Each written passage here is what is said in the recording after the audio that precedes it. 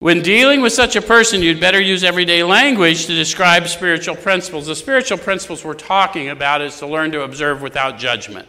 Watch, ask, discuss, turn. Pray, meditate, pray, pause when agitated or doubtful, pray, meditate, pray. It's not the long list Bill wrote 15 years later. No matter how many times we're taught that, it's not it. It's all contained in this book, or they wouldn't have written this book 15 years before the other one. And the principles you're going to live by are within you anyway. All we want to do is wake up to that source of life within you.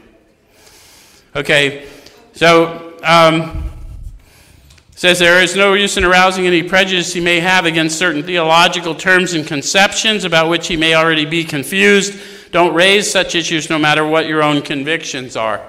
So I don't have to tell you what you need to believe, but I can definitely tell you what properly armed with the facts about myself, what I believe, one-on-one.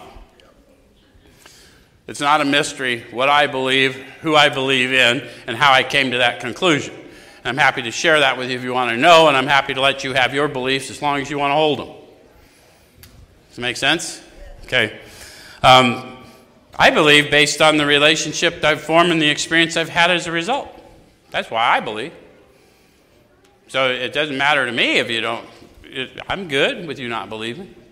You haven't had the experience I've had, I guess.